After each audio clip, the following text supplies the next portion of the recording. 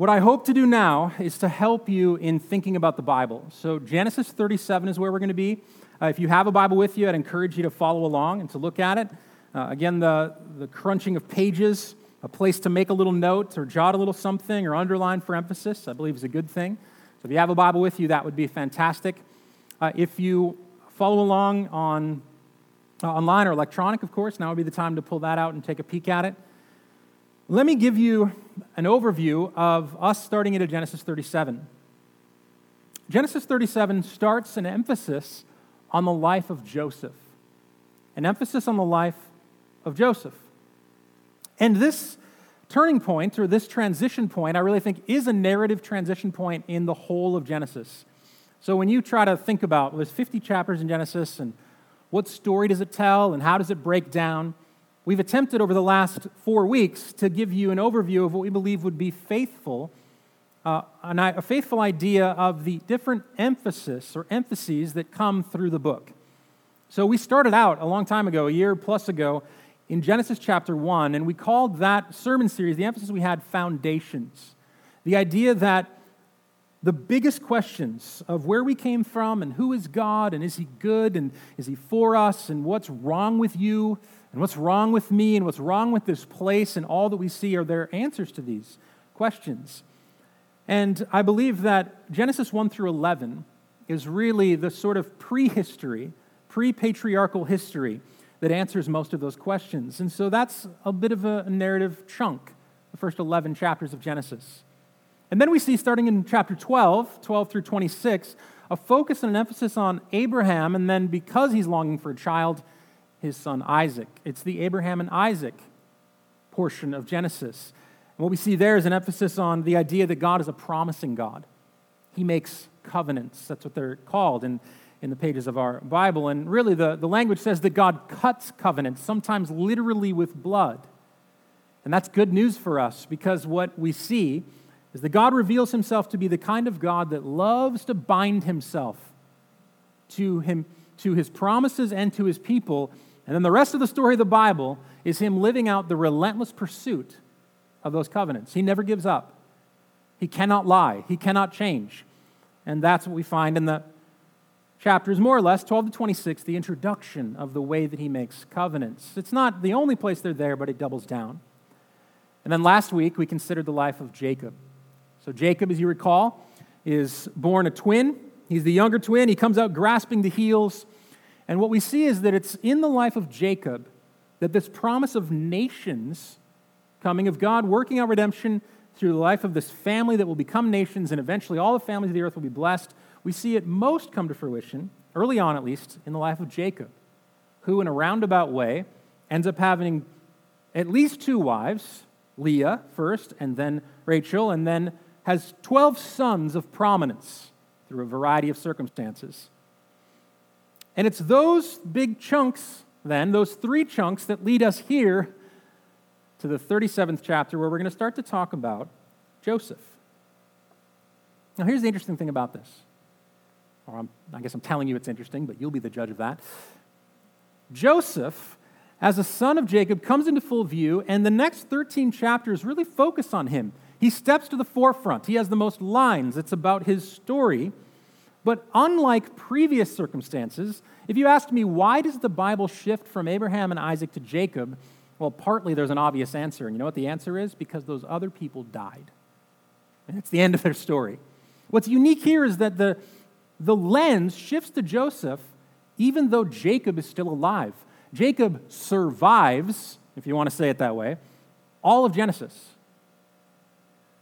But the way that God is going to work in Jacob's life, uniquely through Joseph, it's as though the Bible says something like this: for me to tell you the full story of Jacob and to tell you how does God protect and eventually usher in the nation of Israel, in order to tell Jacob's story, the Bible pauses and says, let's slow down and let's zoom in on Joseph.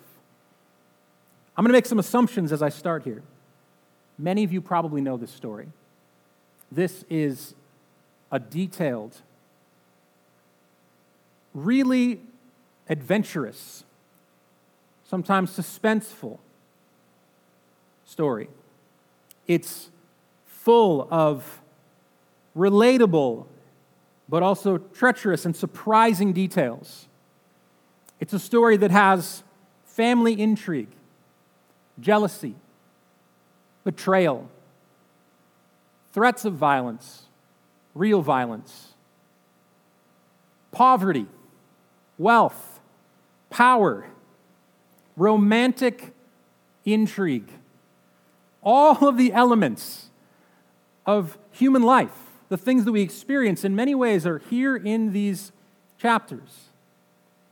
But more than that, and what I want to say at the outset,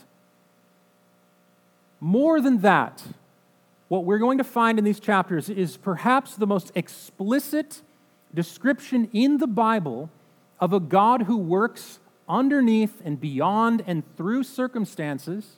And this is the key. We know that God's been working, but he worked in a very obvious way. In Genesis chapters... Sorry. I think it's just the wind. In Genesis 1 and 2, and then in 3, as he's walking with them in the punishment for sin, God's acting in circumstances, but he's doing so in a very obvious way. The thing that will be more difficult, and the way that our faith needs to deepen, is that we're going to see in Genesis 37 through the rest of the book that God is no less active. He's no less working. He's no less in control, but we don't see him in the same way. We'll be called to a faith that says, when I don't understand and when I don't see, and sometimes even when bad things happen, is God still in control? That's the question that's going to be pressed of our faith. So I'm going to begin reading, and I'm going to read down through verse 11 of Genesis 37. We're going to pray and pause there, and then try to work our way through the chapter. But I would love for you to follow along with me. Let's pay attention now and gird up our hearts and our minds to dive into the Bible in a way that's commensurate with our confession concerning the Bible. What we say, what Christians down through the ages have said, what we trust in and what we rely on is the fact that this is the very Word of God for us. So I'm going to read it, and I'd love for us to trust that the Spirit will move us to listen well. Genesis 37, the first verse. Jacob lived in the land of his father's sojournings, in the land of Canaan. These are the generations of Jacob. Joseph, being 17 years old, was pasturing the flock with his brothers. He was a boy with the sons of Bilhah and Zilpah, his father's wives, and Joseph brought a bad report of them to their father. Now Israel loved Joseph more than any other of his sons, because he was the son of his old age, and he made him a robe of many colors. But when his brothers saw that their father loved him more than all of his brothers, they hated him, and they could not speak peacefully to him. Now Joseph had a dream, and when he told it to his brothers, they hated him even more. He said to them, "Hear this dream that I have dreamed.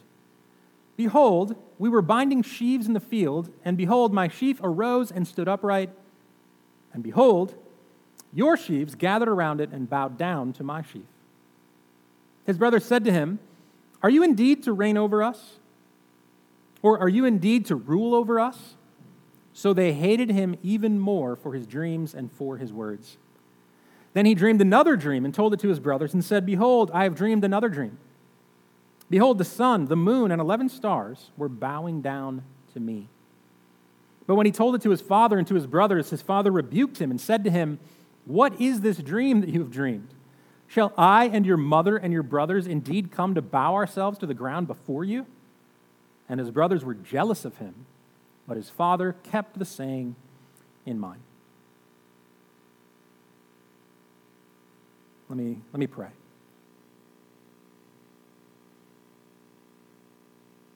God, thank you for gathering us. Thank you for the gift of your church. Thank you that we can come here in peace and with the promise, the assurance that you're here with us. Your Spirit indwells us. The promises that we've been given in Jesus are ours forever. We thank you for never changing.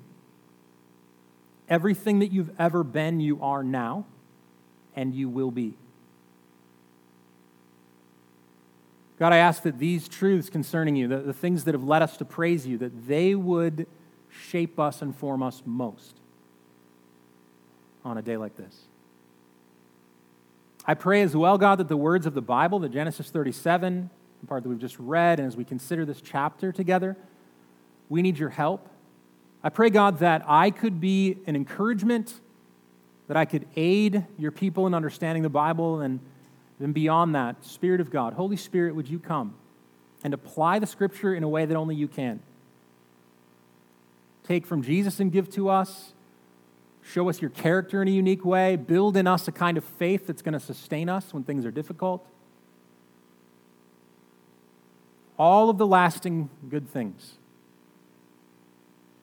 Any hope, any change is going to have to come from you. So God, we submit ourselves to you. We want to be like Jesus, and we pray in his name. Amen. I said the story is about Joseph, and so I want to describe what's given to us here. We want to get a little bit of a background, a little bit of an idea, a character sketch, if you will, of Joseph. And what we see, honestly, here in Genesis 37 continues a pattern that we've seen with all of the heroes so far of the Bible. You know, Jacob was stunningly not perfect.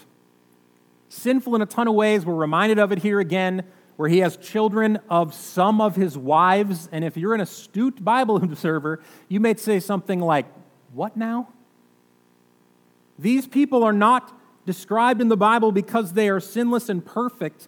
The Bible from start to finish is not a constant barrage of moral imperatives saying, do this and be this. Just because it's in the Bible doesn't mean go and do likewise. Sometimes it's there to remind us that it's God's grace that carries along the story. And Joseph, from the beginning, though it's not, he's going to get better. In fact, I would say of all the characters, Joseph is perhaps the most commendable. But there's a few things that we can see from the beginning.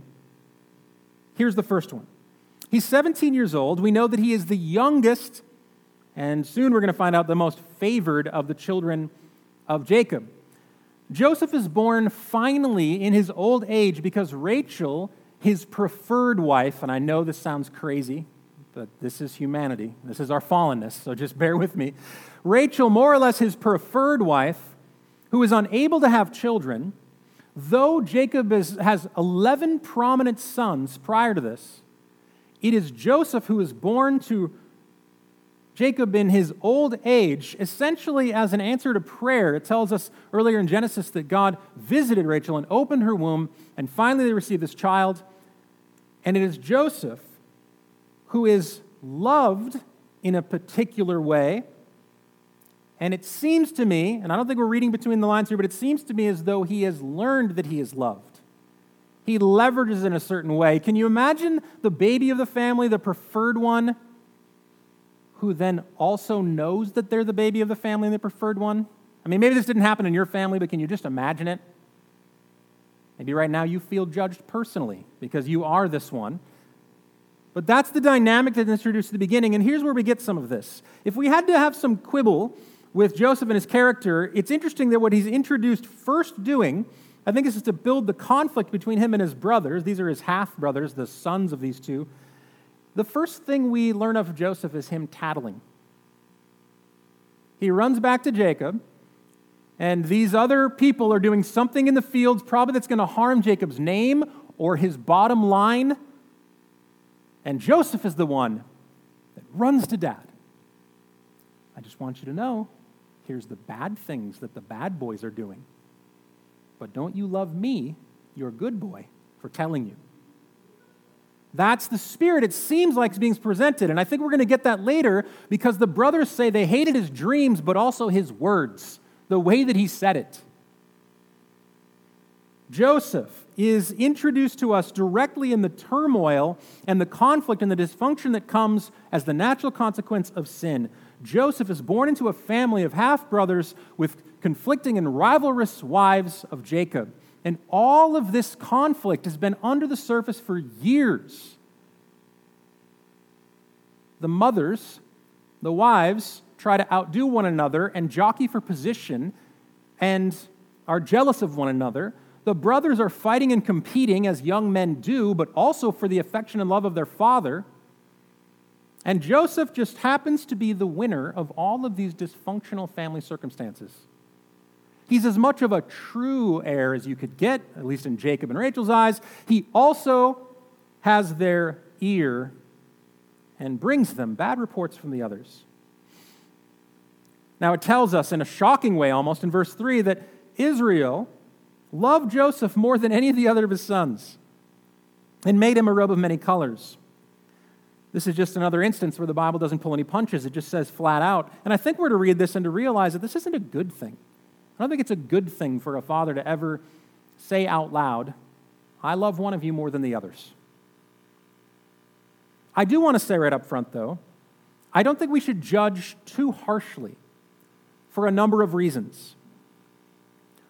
The first and foremost reason, though, is because I believe that in any family circumstance, the ability of parents, a mom or a dad in their marriage together, trying to figure things out, and then amongst sibling groups, the reality is that our hearts and our minds and our preferences are often a lot more imperceptible to us than we are willing to let on.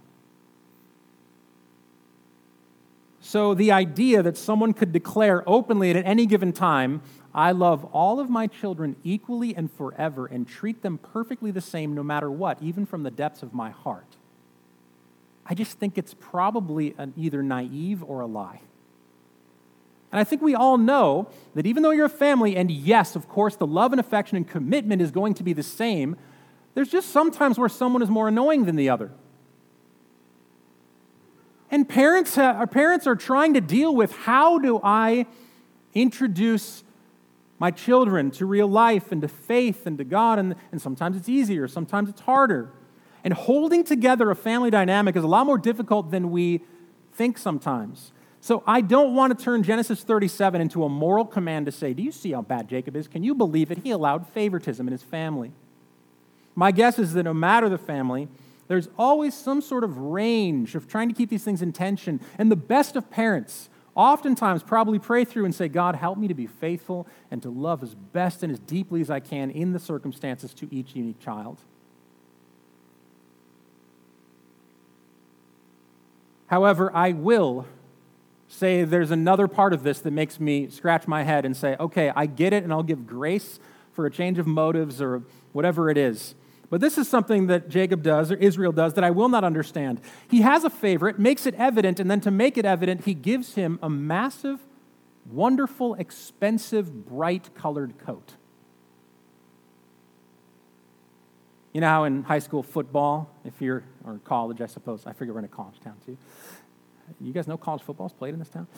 So in this, in football, like your QB1, you get to wear like a special jersey. In other words, don't touch me in practice. This, like, you're like, get privileges if you're QB1.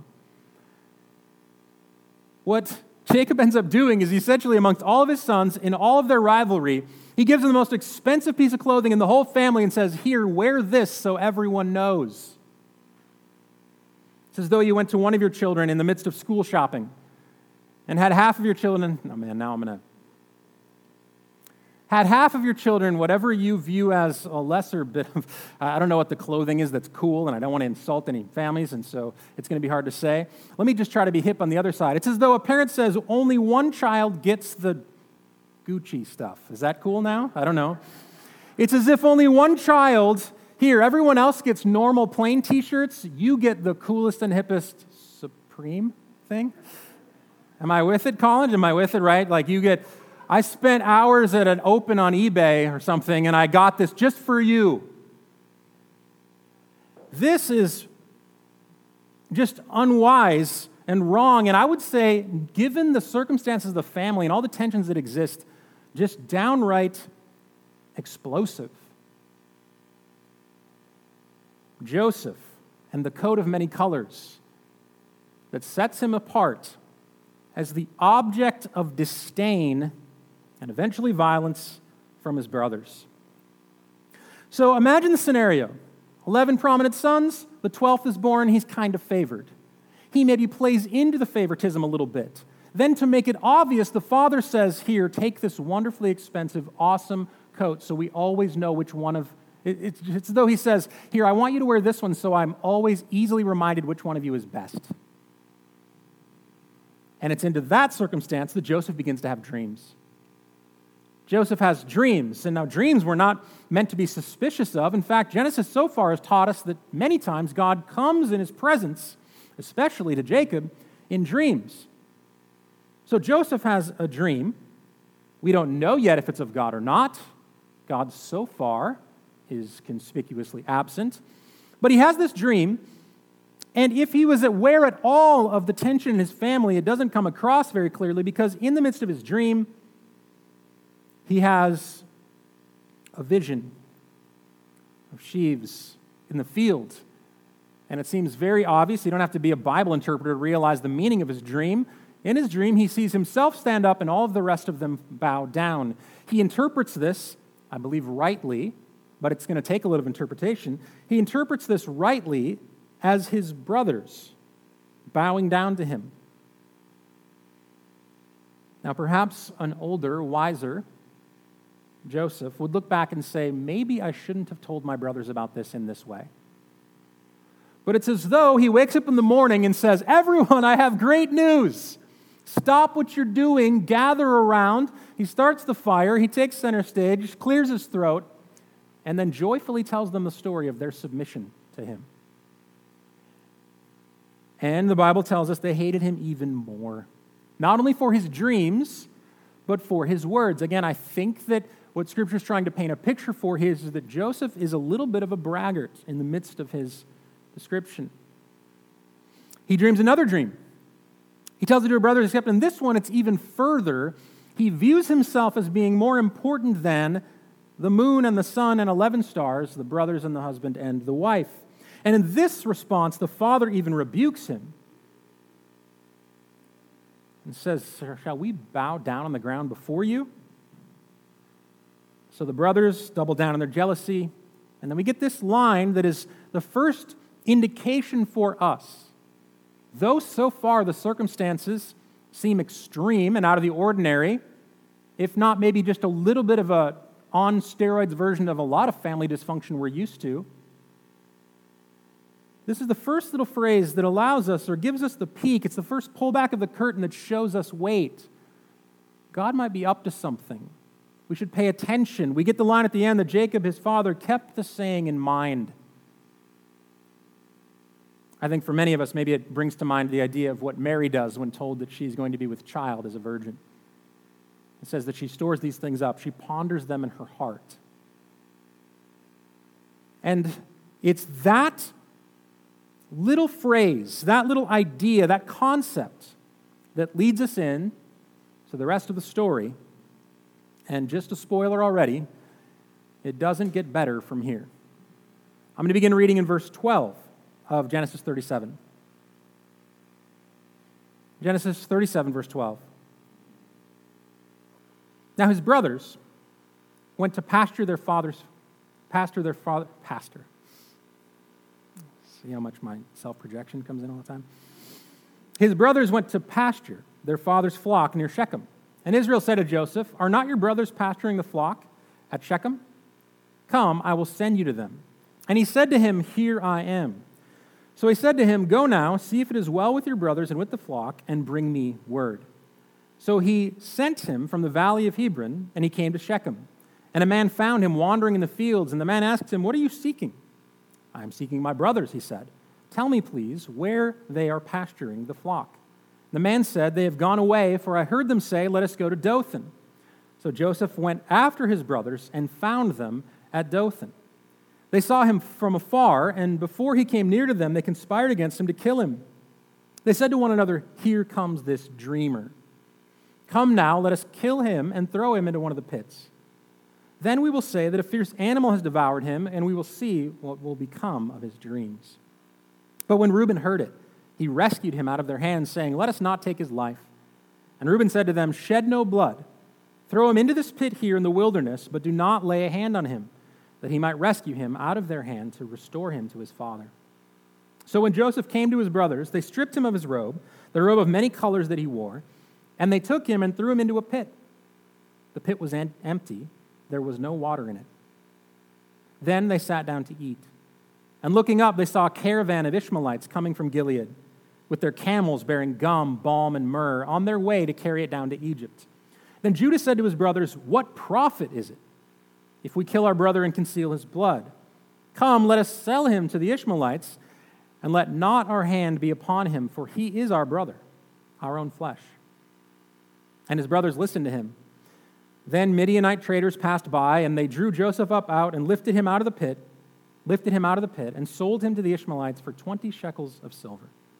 They took Joseph to Egypt. When Reuben returned to the pit and saw that Joseph was not in the pit, he tore his clothes and returned to his brothers and said, "The boy is gone, and I, where shall I go?" Then they took Joseph's robe and slaughtered a goat and dipped the robe in the blood. And they sent the robe of many colors and brought it to their father and said, "This we have found. Please identify whether it is your son's robe or not." And he identified it and said, "It is my son's robe. A fierce animal has devoured him." Joseph is without doubt torn to pieces. Then Jacob tore his garments and put sackcloth on his loins and mourned for his son many days.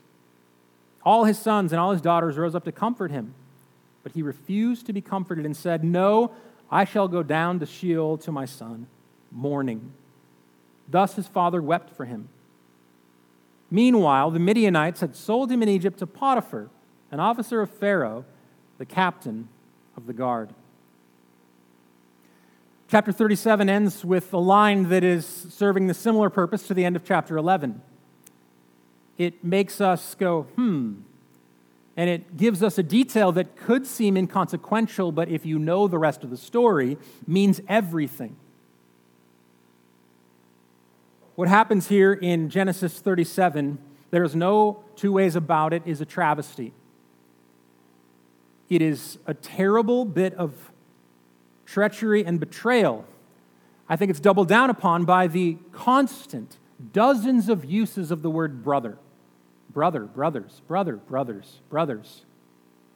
As if to enforce, in a literary kind of way, as if to enforce, who was it that betrayed Joseph?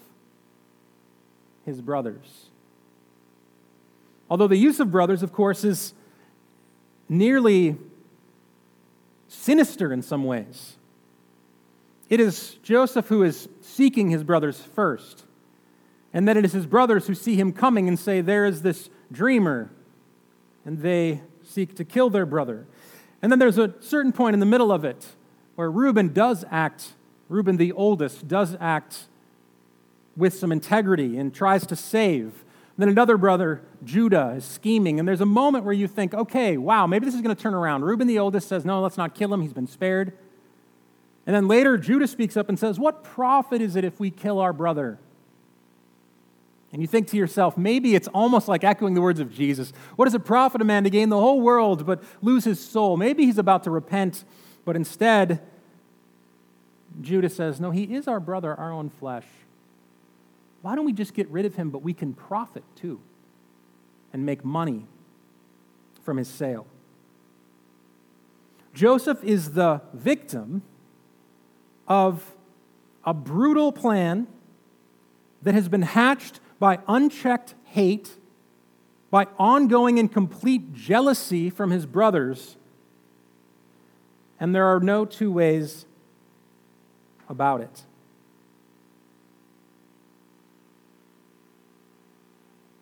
We read Genesis 37, and a couple of things stand out to us. This is God's story of redemption with his people. He's promised Jacob, who's renamed Israel, that he's going to be the father of many nations. He's going to bless him. All of these promises have been given back to him. And yet we read the entirety of Genesis 37, and you know how many times God is mentioned? 0. His name never comes up.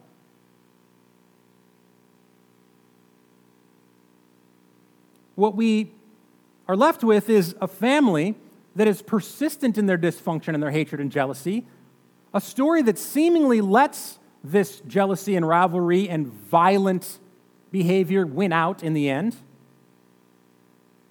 We're left with a father who refuses to be comforted, who believes that his hope is entirely gone and he's going to go down to the grave as nothing but a griever. We have not only the brothers' hate winning out in the end, but they continue hiding a lie. You can imagine the scene of them coming back with the robe asking disingenuous questions. watching their own father weep with sadness and then pretending all the while. It makes you wonder if it was difficult for them to hide the jingling of the shekels in their robe as they fake comforted him.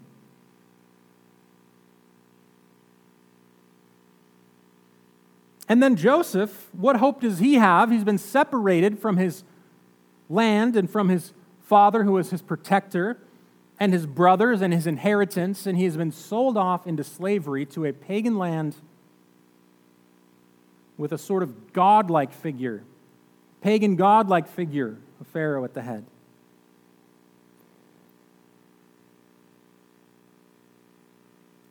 At this point in the story, you may ask yourself, why is it that Genesis takes so much care and so much time to describe Joseph's story?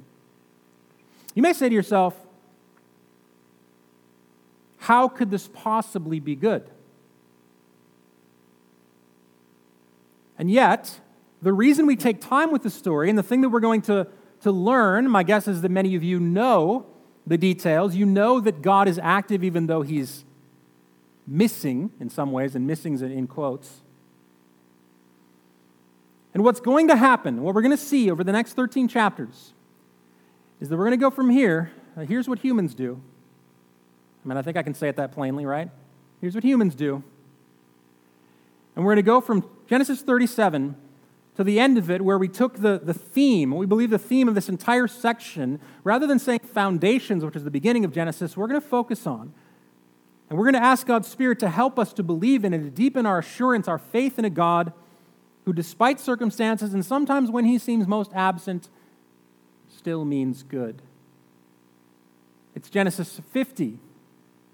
Genesis 50, verse 20 is where we take this idea, sort of the title for our study together. God meant good. And Joseph gives us those words to his brothers in the midst of all circumstances, when everything seems to be negative and doesn't make any sense, when in all of its raw grossness, the sin of humanity is on display, when every why question has not been neatly bound up and answered, what we're left with is the belief in and the sturdy hope that God means good.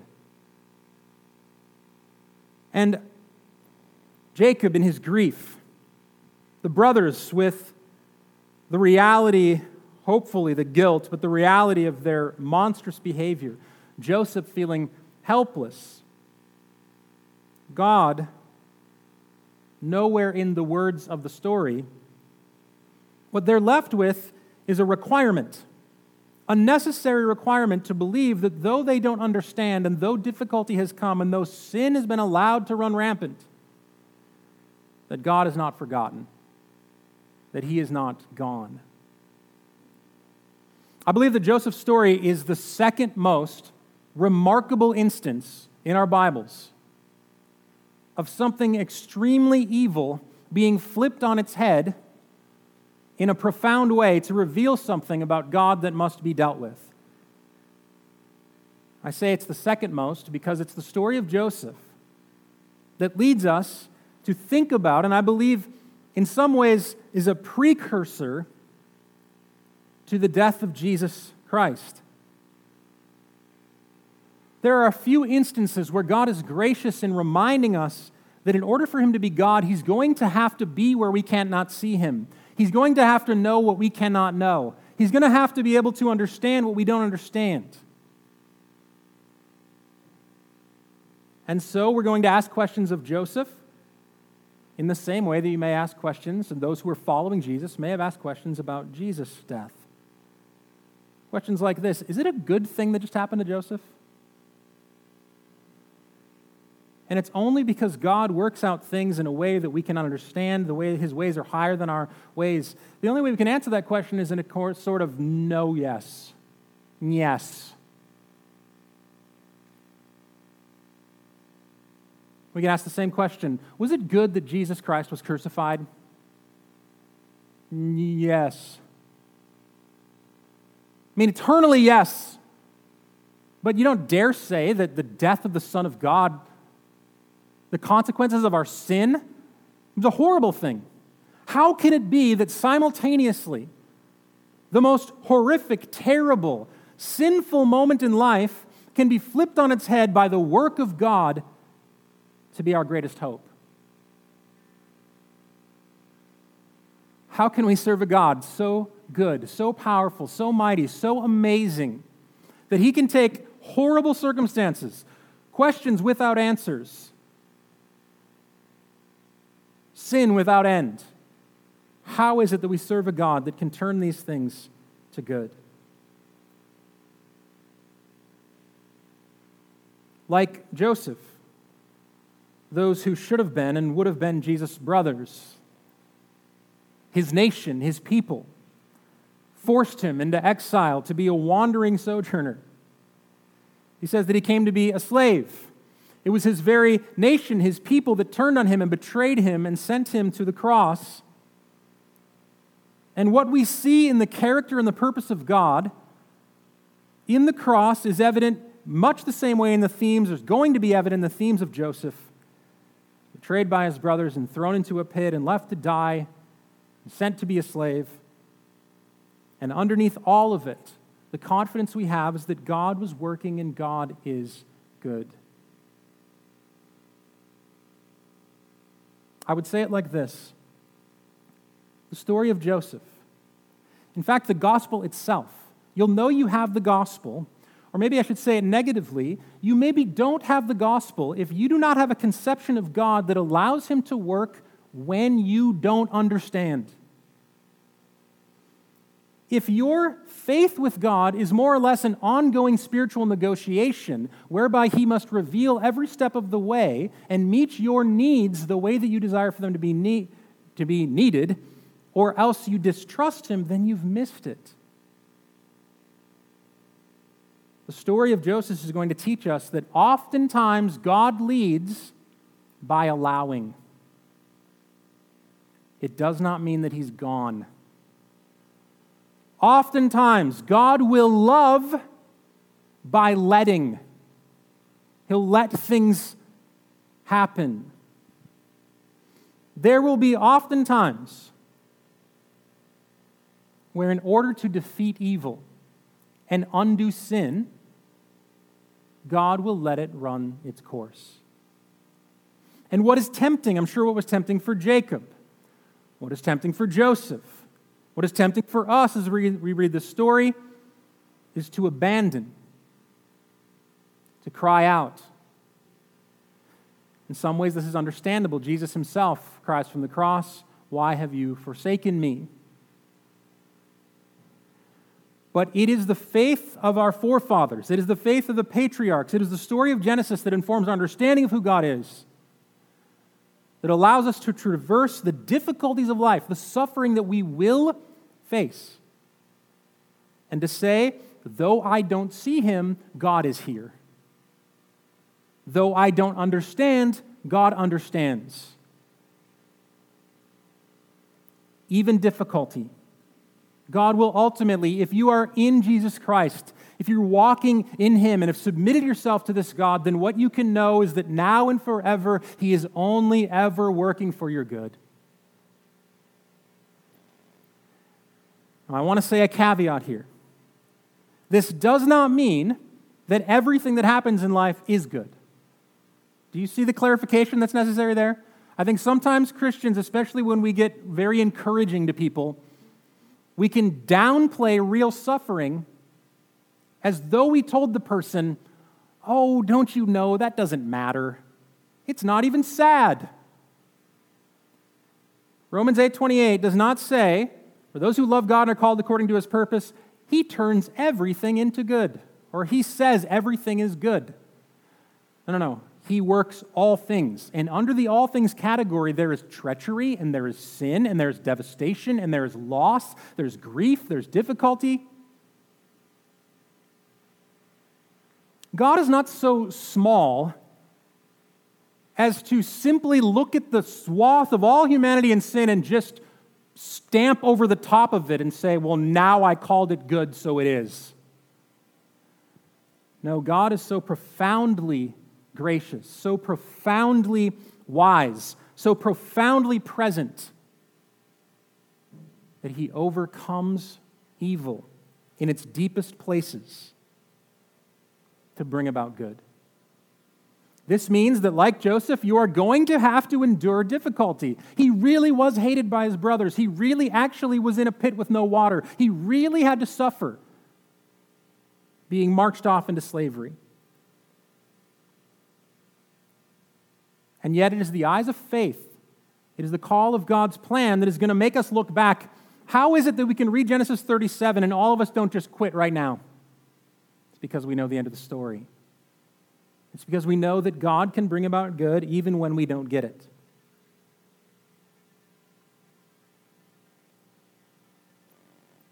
I want to get as pointed as I can or as practical as I can. Here's what this means. You must be willing to be a Christian when you don't see or feel or understand God. You have to be. There's no other way to do this. We cannot come to God demanding of Him a constant sense of understanding. We don't get ushered into His presence and then offered all that He knows. He is still and remains sovereign, and He is still and remains incomprehensible in many ways. What He offers us is the hope that our scars and our sadness and our confusion and our grief will one day be wrapped up in a way that we can't even fathom or imagine. That one day He'll be able to do more than we could ever ask or think or imagine in Christ. And we will be ushered into glory.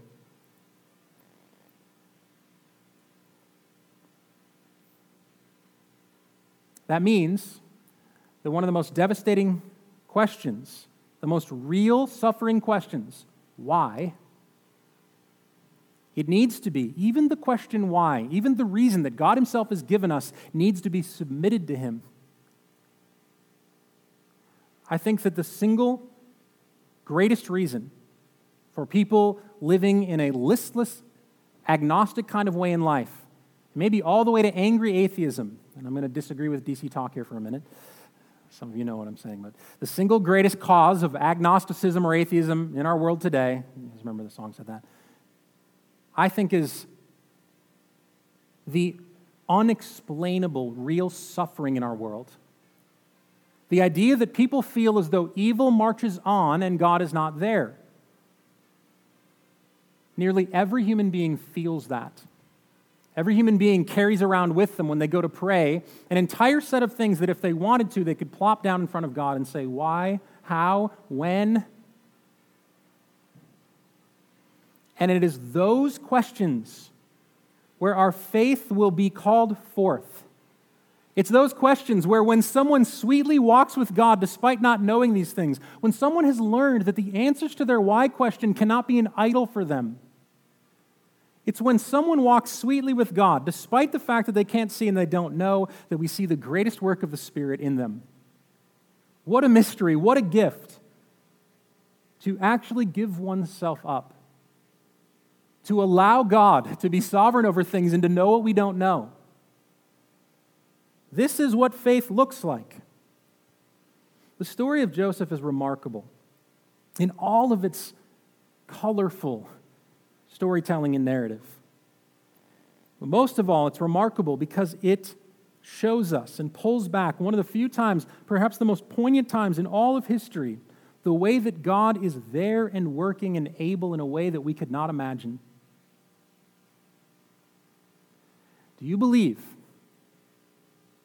that when you don't see, do you believe when there's chapters of your life and you look back and you say, it was hard to see, I didn't see God's name written, obviously, anywhere? Do you believe that He's there, and do you believe that He's for you, and do you believe that everything that He's given you in Jesus will never be taken away? And you believe that what you knew back then, when you were full of faith and life and love, that He's never changed and He's still here with us? Do you believe that He's working when He hasn't given you the details?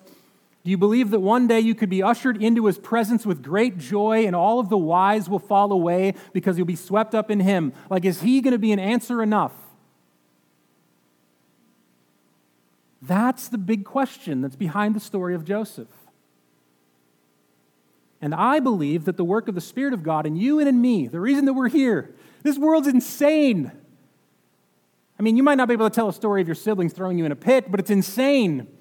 And your sin is gross, and mine is too. And we don't know, and we don't see, and sometimes I don't know where God is exactly, but what a wonderful work of His Spirit that we come. What a gift that God stirs in us faith to say, I believe that you're working, and I've seen what you're doing, and I know that you're good. So I want to invite you, I'm going to pray in a moment, and I want to invite you to again entrust yourself to God's sovereignty, to let go of having to know, and to thank Him for working for our good. Let's pray.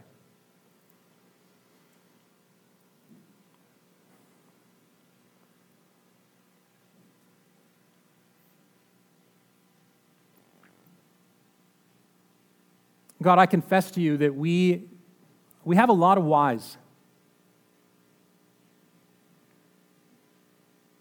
Why are we made the way that we're made? Why do I have besetting sin? Why am I angry or why am I jealous? Why do I hurt others?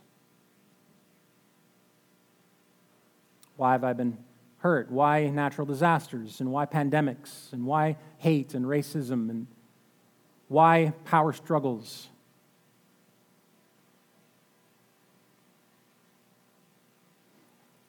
And God, I confess to you all of these things that they're tempting. It could be tempting for us. And when we don't understand, we could blame you for these things. And I thank you this morning. I thank you for the story of Joseph. I thank you for the reality that you are often at work when we don't see. And God, I thank you that you're beyond us, that you're more than we are. Thank you that you know more than we know. You understand more than we understand. I thank you that you have delivered the ultimate sentence to evil and suffering in our world, that one day this will be completely undone. God, I believe that you're able. You're able to carry us through. I pray that we trust that. We'd not be swayed by the difficulties of this world. We look forward to the day, God, when you are revealed in all of your glory. Keep us patient in the meantime. And we pray for this in Jesus' name. Amen.